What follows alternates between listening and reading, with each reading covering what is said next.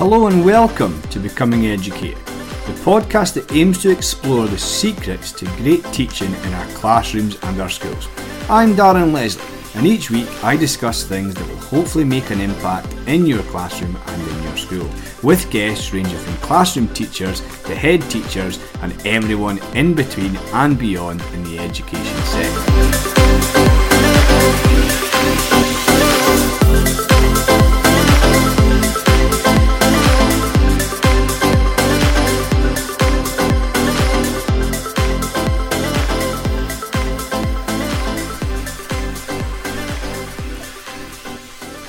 This week I am joined by Jonathan Firth. Jonathan is an author, PGDE tutor and school psychology teacher. His research interests focus on memory and on teacher research engagement, and he has authored several books relating to the psychology of education as well as school psychology textbooks. These books include the wonderful Psychology in the Classroom, which he co-authored with Mark Smith, How to Learn, and The Teacher's Guide to Research. In my conversation with Jonathan, we explore what teachers need to know about cognitive psychology and why knowing that will help make teaching easier and reduce stress. We also explore the role that memory plays in learning and what teachers should know. We discuss desirable difficulties, including the spacing effect, and also why practitioner inquiry is an important process for teachers to be involved with. I really enjoyed my conversation with Jonathan, and I hope that you do too and take a lot from it.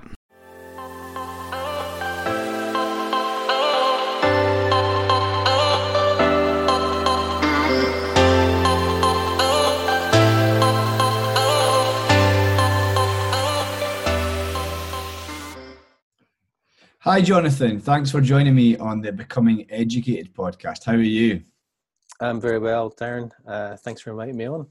Certainly. We're going to unpick a few things that I know you'll be expert in today in the podcast, but just to ease us in to the conversation, can you share a little bit about you and your career in education to date?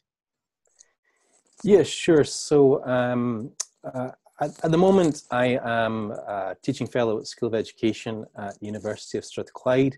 So quite a large part of my job is working with PGDE students, particularly PGDE psychology. My background before that was working as a secondary school psychology teacher for quite a number of years. So it was almost 20 years in total that I was delivering psychology at school level. And going even further back, my very first experience in the classroom was actually abroad. I was working as a teacher of English foreign language abroad for some time in Prague before I started in schools. And that was actually in university. So I'm back to university level now. And most of my time in schools was working with senior age group pupils. So that's the bulk of my experience. I'm very interested in psychology as part of the curriculum. I've written some textbooks for psychology for school level, higher, GCSE and Net5. But I think probably what the bulk of what we'll be talking about today is more my interests in memory and metacognition, and how I've kind of gone into supporting other teachers in terms of classroom practice and things like how we learn. And certainly in the later part of my time in secondary schools, I was just becoming very interested in that, having a psychology background partly, and just as a teacher wanting to do things effectively and getting engaged with the research into that. Certainly, and as you mentioned there, we're going to unpick a few try and get a lot of learning out of you in terms of memory, metacognition and cognitive psychology in the classroom, because you wrote a wonderful book with Mark Smith, Psychology in the Classroom, which I mentioned earlier. I'm going to kick right off with that. There's now a vast research into cognitive psychology, and it has many applications for the classroom. But teachers cite they're often too busy to engage with the literature. But you write in Psychology in the Classroom that many of the ideas in this book will make teaching easier and reduce stress. Why is this? Yeah, I suppose you have to be careful what you write if somebody's going to, at some point a few years later, say, well, explain this, please. But yeah, no, I mean, I think firstly, I completely understand why teachers feel too busy, because it can be an incredibly full-on job. There's always so much going on. You're juggling so much as a teacher. But I think perhaps, I know from my own experience, perhaps there's an element to which you're so busy you kind of forget to stop and ask important questions like, which of these things is more important, and are there things I could do that would actually simplify things a bit, in the long run. So I mean, just an example, and it was actually just the other day, and I was thinking about this podcast. But I'd shared an article on Twitter about the learning styles myth, and there's a teacher from down south, I think, who'd commented about all the time she'd wasted writing about visual and auditory learners in her lesson plans. And I think it's things like that. We are actually wasting lots of time doing things that are not very effective. And in many ways, no shame in doing so, because we're doing it because we think it's effective. But engaging with research could actually help us focus more on the things that are most beneficial and cut out some of the things that are quite time consuming but are not very beneficial. And if we figure out which aspects of practice have more impact, then we can make sure that we're focusing more of our time on those. One thing that probably springs to mind and would be recognizable to, I'm sure, a lot of listeners is marking. So I know Dylan Williams, somebody who's written a lot about this. We spend so much time marking and giving feedback, but is actually effective. And there seems to be some evidence that suggests that actually, although feedback is useful, it can be good to reduce it a little bit. If you give less feedback to learners, if you make them do self-assessment on occasion, or if you kind of reduce or delay the amount of feedback they get, they can actually become more sophisticated learners because they're having to do more by themselves and they're having to figure things out by themselves rather than just getting handed to them. And that is also saving the teacher time. So things like that, if we kind of dig into it and think, well, is it actually beneficial for me to spend hours and hours doing this? Certainly, I like what you said there about, although we have wasted a lot of time doing ineffective things, we do them for the right reasons, but perhaps understanding, knowing a little bit more about how we learn and some of the research into that, we could prioritise our time a little bit better. So I want to dive right in, Jonathan, and ask you about memory and the role that it plays in learning. But firstly, what are the common misconceptions teachers have about memory? Sure. Yeah. Memory to me plays a very fundamental role in learning. And I suppose it's very much connected with what we were just talking about, because it's going to waste time if we teach something and then 6 months later, the learners have forgotten it. We need to teach it again. And I think it's not just teachers. It is just memory is fundamentally quite hard to understand. There's a lot of misconceptions about it in the general public. People generally think, there's a really interesting study by Dan Simons and Chris Chabris that looked at the general public's beliefs about memory, and they found that they're radically different from what psychology researchers think about memory. People often think that once a memory, it's kind of like a video camera, that you record it and it then just stays there and doesn't really change, and that's not really how psychologists see memory at all. So I think there's this idea kind of linked to that of what some researchers have called a stability bias, which is the idea that once something's in your memory, firstly, it's going to stay there, which is not really true a lot of the time. And secondly, that there's not really a benefit of practice because you know it now. So why would you keep practicing? And I think that both of these are kind of misconceptions that have implications for teachers. So we might think, well, if I've taught this well, the pupils understood it, they were answering questions in my class, job done. And the pupils are going to think that as well. I think, yeah, I understood that, I got that. But if they can't retain it after a few weeks, if you were to ask them again a couple of months down the line and they can't remember it, then you could almost say, what was the point in doing it? And I think practice is similar. We tend to think if you practice and you're getting the answer right, then you can almost like put it aside. If you imagine a kid revising with flashcards, they might say, okay, I know that one, I'll put it aside. But actually at that point, they're showing performance, but they're not really showing learning. We can only really judge learning over the slightly longer term. So researchers like John Dunlosky and Catherine Rawson have said, once you get to that point, you should then practice a further 3 times at widely spaced intervals in order to make sure it's really consolidated. So I think that idea of memory being kind of fixed, of not really changing, that it's kind of like this mental storehouse is a misconception that's very widespread. Certainly. So then, what role does memory play in learning, and what should teachers know? Because you've also written that a solid understanding of the mind is therefore a part of our professionalism, but only a part. Yeah.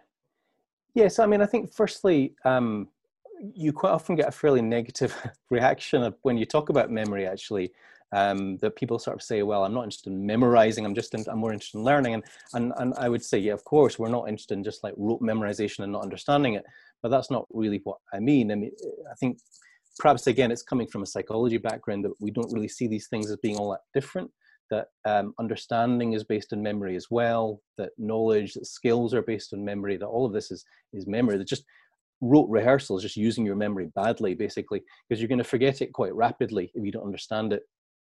And you know, of course, we want learners to understand. We don't want them to just kind of not be able to use the information they learn. So I'm certainly not advocating for that. But yeah, I think that in terms of the second part of your question, the reason I was sort of saying it's only part of a professionalism is because I do think that teachers should, to some extent at least, engage with the evidence and understand how memory plays a role in their professional practice. But it's always going to be quite specific to the particular context and the particular learners and the particular area of the curriculum. And the chances are that there isn't like a research literature on your exact course. You know, somebody's going to have done laboratory experiment that's relevant, but there's still a gap there. So we need to kind of interpret it in context and think, how's this going to play out with my pupils? And it may vary, obviously, from class to class and pupil to pupil as well. Certainly. And a part of memory that I really want to hone in on, Jonathan, is working memory. So what role does working memory play in the learning process, and what do we as teachers need to be aware of? Yeah, working memory is really fascinating, actually. And in many ways, this was more my background than the long-term memory stuff, which I probably focus on more now. As an undergraduate, we did a lot on working memory. So when we talk about learning, actually, we're thinking more about long-term memory because we're thinking about stuff that lasts. But working memory, as you say, it's pretty critical because it's all about taking stuff in the here and now and doing things with it. So we can maybe see working memory as a kind of a temporary storage and processing system that anytime you read something on a PowerPoint slide or hear your teacher say something or have a conversation with a classmate next to you, you're using your working memory for those tasks. But one of the main things that tends to be of interest to researchers is the fact that working memory is actually very limited. So it's like having this, sometimes the analogy is used of like a desk, it's your desktop, and your long-term memory is your storage files or whatever. Although I was thinking actually, like for teachers, maybe a whiteboard is a better analogy. Like you imagine a whiteboard, except it's a really, really tiny one.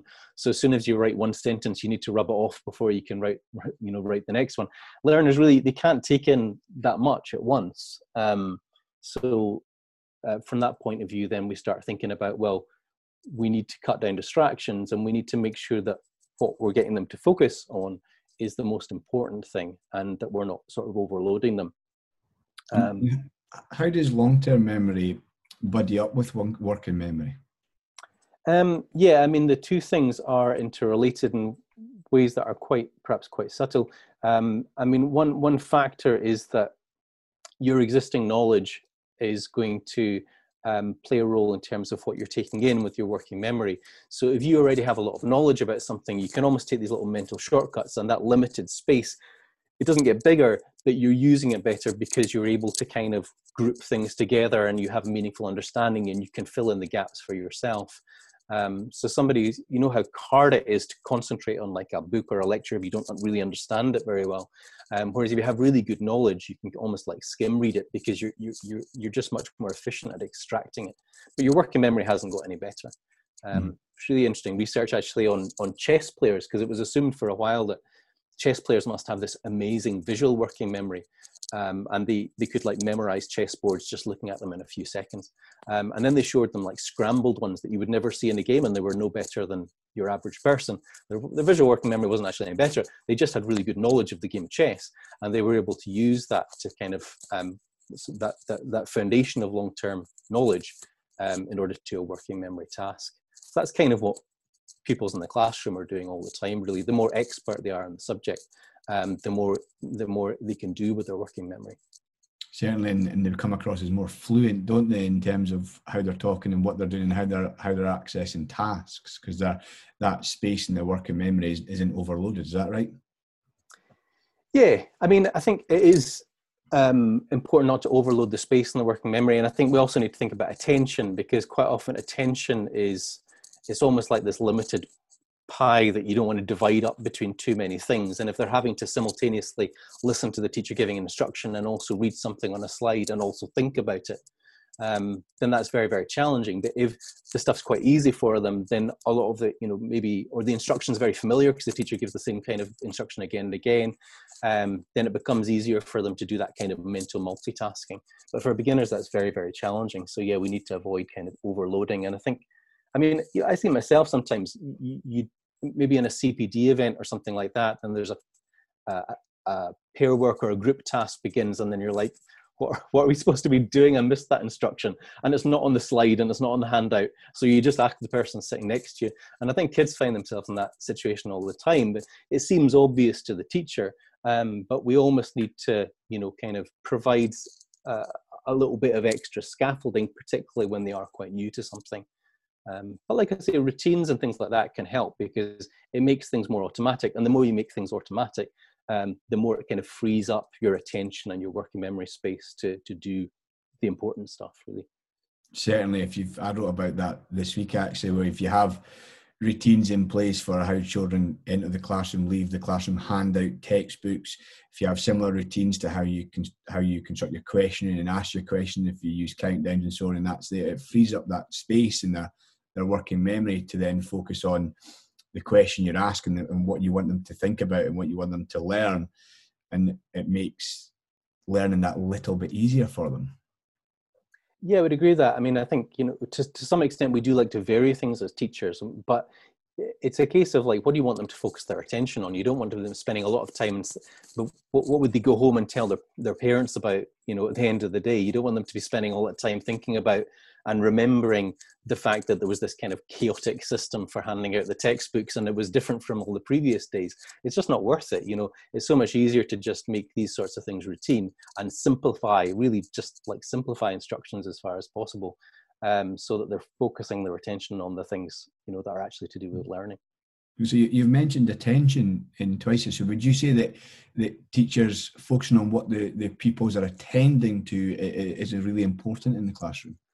Yeah, I mean, the trouble is it's quite hard to control because we can focus on what we do, and we can modify that, and we can modify instructions and we can modify our PowerPoint slides and that kind of thing. But it's quite hard to know when a child is sitting there in your class.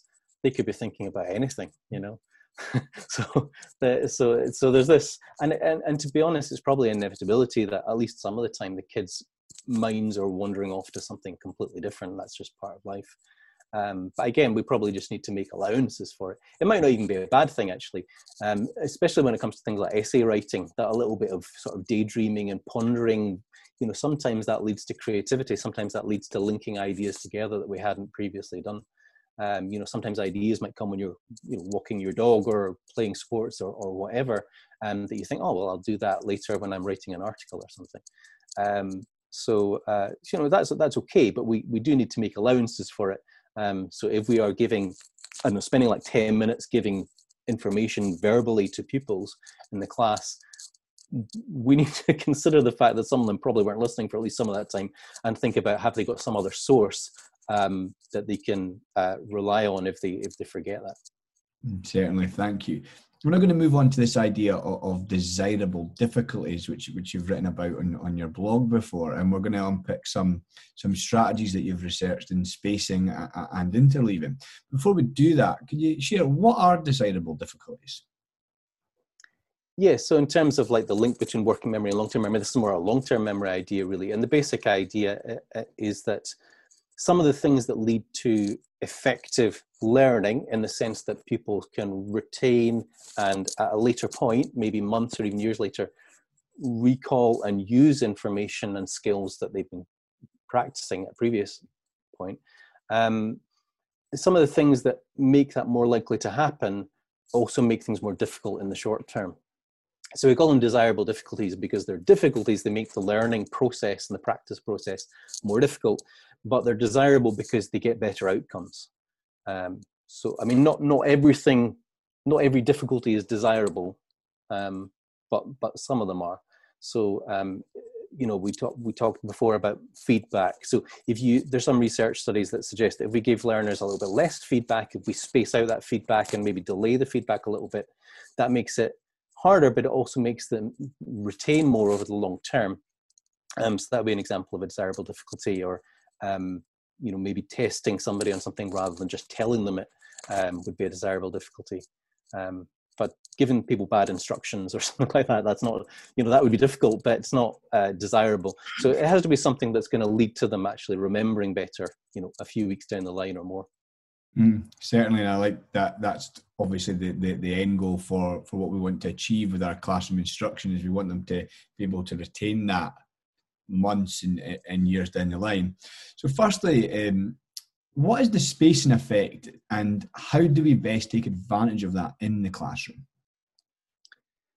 Yeah, I mean, it's one that was a really big focus of mine as a classroom teacher when I was first kind of engaging with some of the cognitive science applied to teaching.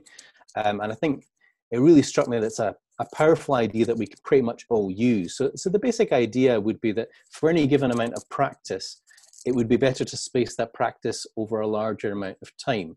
So, like, for example, if you practice studying foreign language phrases or vocabulary for 30 minutes, it would be a better idea to do 15 minutes today and 15 next week rather than to do 30 minutes today. You've done the same amount of practice, but it's going to be more effective if you have a delay built into that process.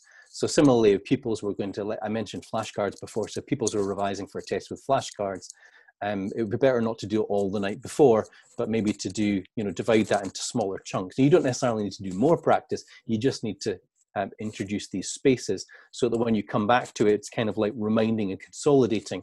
The benefits of doing one long practice session are kind of like, it's a diminishing returns kind of thing, because we don't keep improving. It's better to then have a delay, a little bit forgetting starts to kick in, and then we remind ourselves. So, you know, as I say, I mean, it can apply to loads of things in the classroom, or, you know, not in the classroom for that matter, anything that we're learning in any walk of life or any kind of a course. If you are on the verge of forgetting, and really it's better to leave it for as long as you can without them actually having completely forgotten it. So, you know, and that makes it actually quite tricky, because teachers always say to me, well, how long should I leave before I get them to practice it? And it depends how long it's going to take them to forget, which in turn depends on what it is that they're studying. Because if it's something that's very richly meaningful, they'll probably retain it for longer than if it's something complex and technical and quite arbitrary. So if it's something that they're likely to have forgotten by tomorrow, then practice it tomorrow. But if it's something that they're likely to still remember next month, then wait until next month before you practice it. So as an experienced teacher, I think we get an idea, because we see this year after year, of how long it's going to be before learners starting to get a bit rusty and need to practice. I think the trouble is, I suppose, that often standard classroom practice is to do the review at the end of the same lesson and maybe the homework that night. And the spacing effect would imply that that's really too soon to be doing consolidation.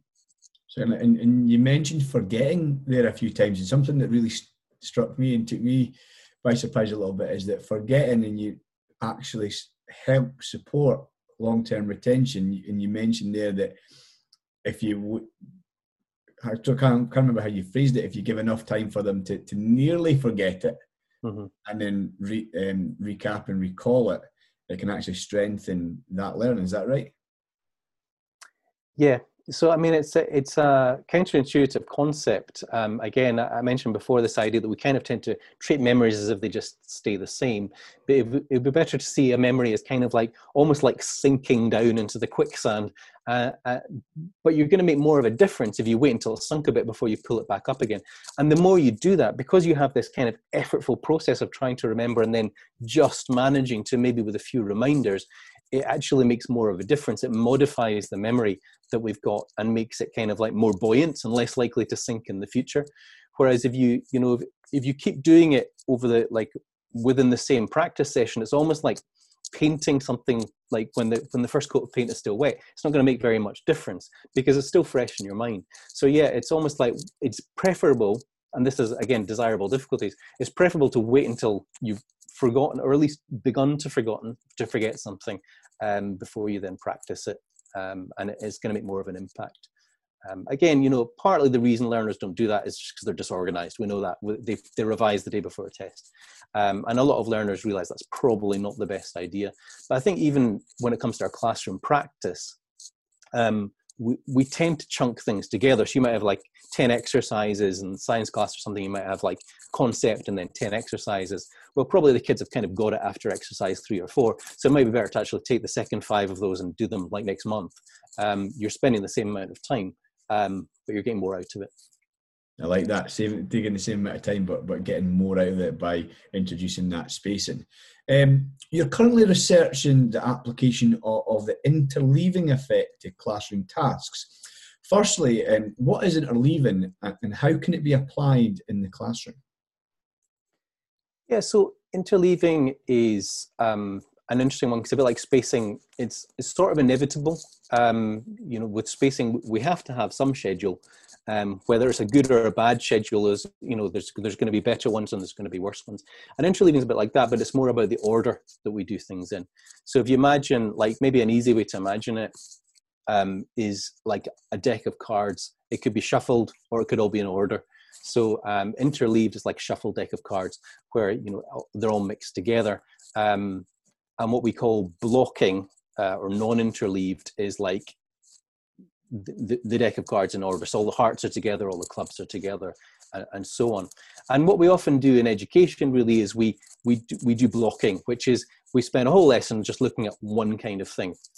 Or we have an exercise where we just practice one kind of thing several times. Interleaving is as applied to education is the idea that, well, it would often be better, again, counterintuitively, to mix things up a little bit, to shuffle together different types of examples and different types of problem.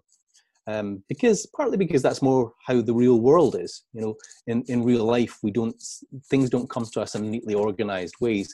We see things out of context, and we have to recognize what they are and know how to and retain or sort of retrieve the skills to tackle those problems.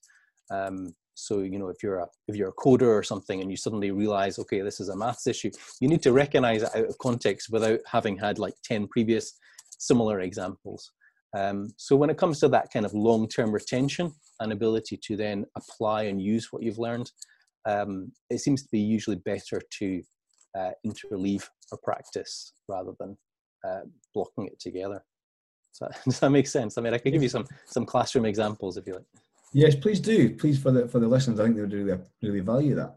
Yeah. So, I mean, a bit like the shuffle deck of cards, I suppose like one of the easiest ways perhaps to think about it is like maths problems. So typically you might have like problems 1 to 10 and all of them involve like dividing fractions or something like that. So the idea with interleaving is like, yes, have some problems in dividing fractions, but then fling in a few, particularly ones that are easily confusable. So if you've got a couple of things that kids tend to mix up, they're often the best ones to interleave because that's where they're going to make a mistake later on come their test or their exam. They're going to use the wrong strategy because two things look quite similar on the surface.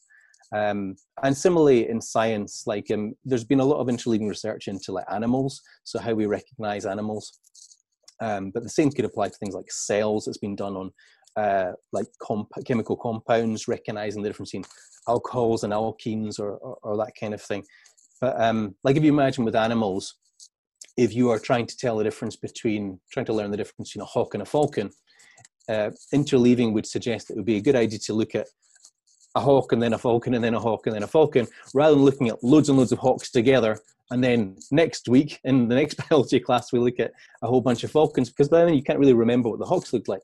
So you want to sort of increase the level of contrast and do that kind of compare and contrast you get by having something with something different but confusable right next to it or immediately after it. Is that to try and actually get the young people to make mistakes, or is it because that doing it like that would strengthen their learning? Well, as with things like spacing, it is a desirable difficulty. So what tends to happen is people will make more mistakes, but the point is not really the mistakes, and the point is not really to make it difficult. The point is just that it will actually make them focus on the right things. So in this case, the difference is, like, if you're trying to learn a new concept, like in geography, what does an oxbow lake look like? Well, you need to know not just what an oxbow lake looks like, but you need to know what other lakes look like, and you need to know the difference between them. Or in English, if you want to recognize a particular kind of style, or like a particular prose style or something like that, you need to know what other prose styles look like so you can compare and contrast them. So it's really about getting that contrast so that you develop conceptual understanding. I'd imagine in PE there's probably similar things, like I don't know, like if a particular footwork or something like that, you need to know, like, you know, what not to do as well as what to do, kind of thing. Certainly.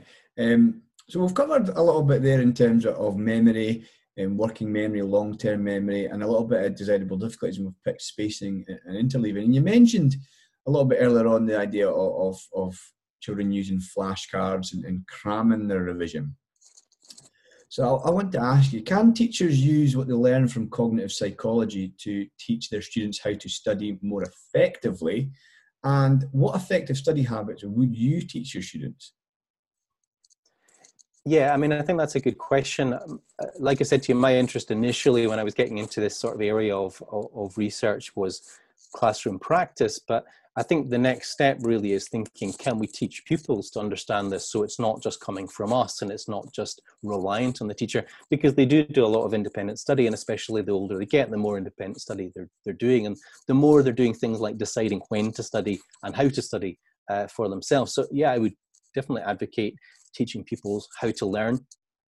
I would also be in favor of doing it quite early, as long as teachers have at least some useful knowledge about how memory and learning works. Then I don't see any reason that we couldn't do this from primary school age, or even possibly before. We know that very young children have a degree of metacognition. They can talk about things like forgetting. They can talk about their toys being forgetful and things like that. So to some extent, they know what memory is, and they can do certain things. And even quite young primary kids need to study for spelling tests and things like that. So yeah, I mean, if they can know how to do things. But clearly, as they get older and the more they're doing things like studying for exams, it becomes an even bigger deal. And I think the advice that is currently given is often either absent, or else it's quite bad.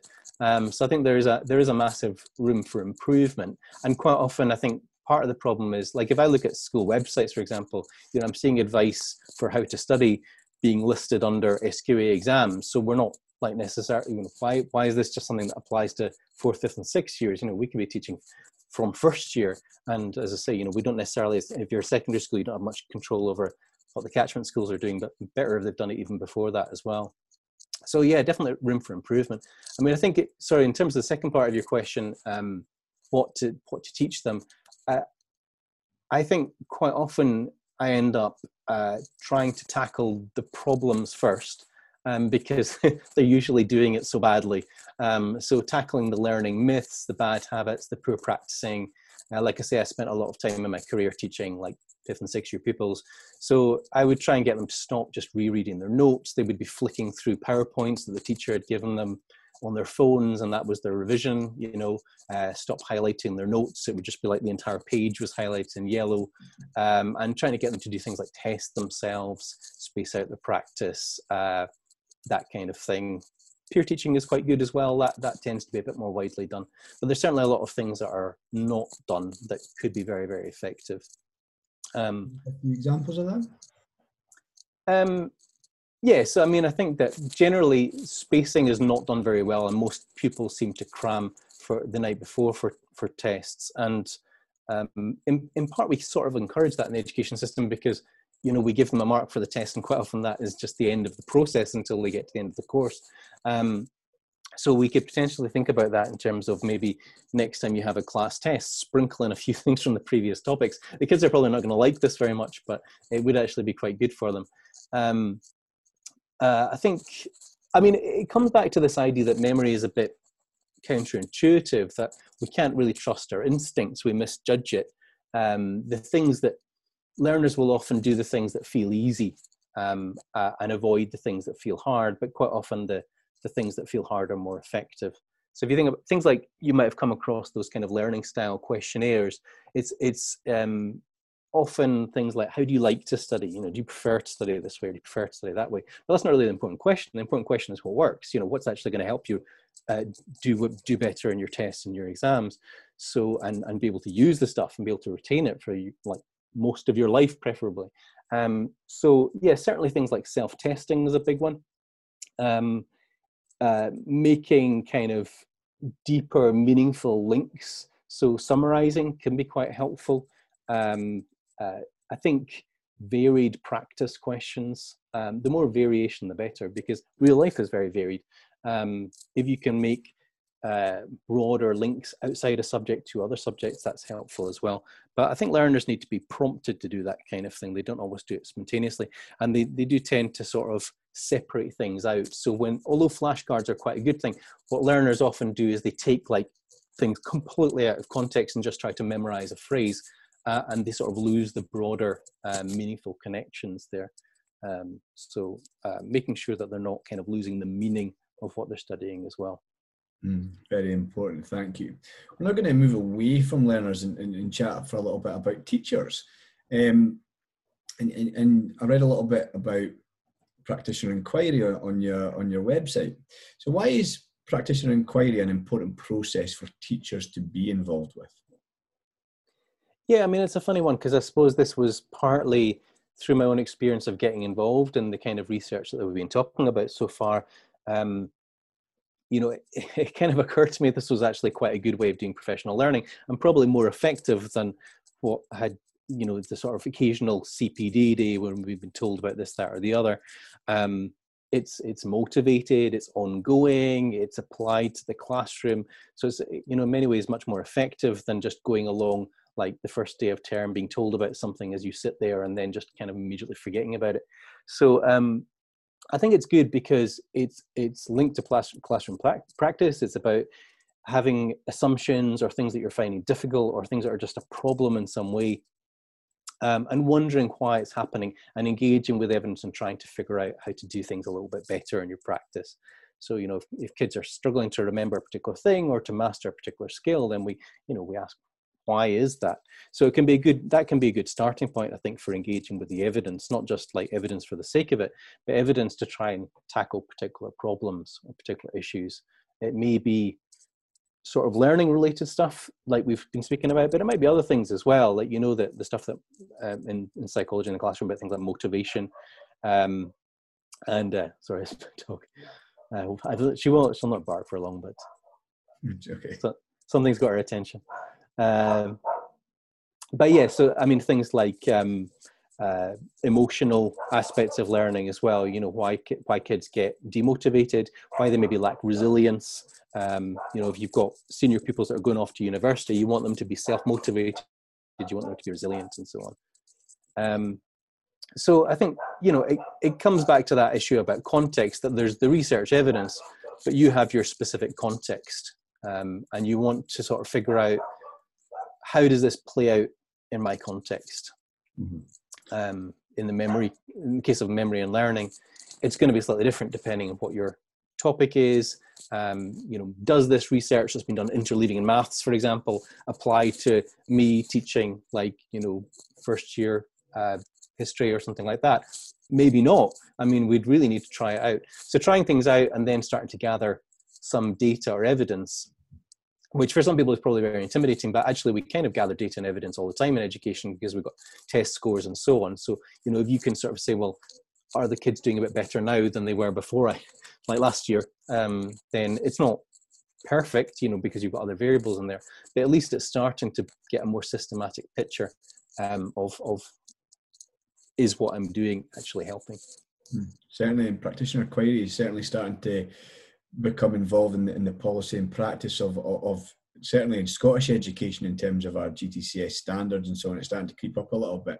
So it is interesting exploring this idea of practitioner inquiry, and I think it's Kate Wall that talks about your itch, finding your itch, and then investigating that and digging a little bit deeper. So my final question to you for this interview section then, Jonathan, is should all teachers be engaged in some form of research? Yeah, it's interesting you mentioned Kate Wall, who I work with quite a bit, and she sometimes makes a distinction between being engaged in research versus being engaged with research. So, in the sense of like doing it versus maybe reading about it, knowing about it, thinking about it. And I think that, in terms of being engaged with research in some way or other, I would say probably, yeah. I mean, to me, I think it should be part of our professionalism. I think GTCS standards recognize that and reflect that. I know they've just changed them, haven't they? But I believe it was already in the standards that we should be, to some extent, engaging with evidence. It's a bit like, medical professionals. You'd want a doctor who actually was up to date with the evidence, and if they prescribed you something, it would be reassuring to think that they actually knew what they were talking about, and they weren't just doing it on the basis of a kind of, well, it sort of looks like I've got a gut feeling that I think it might be this, and you'd want to know that they actually were up to date.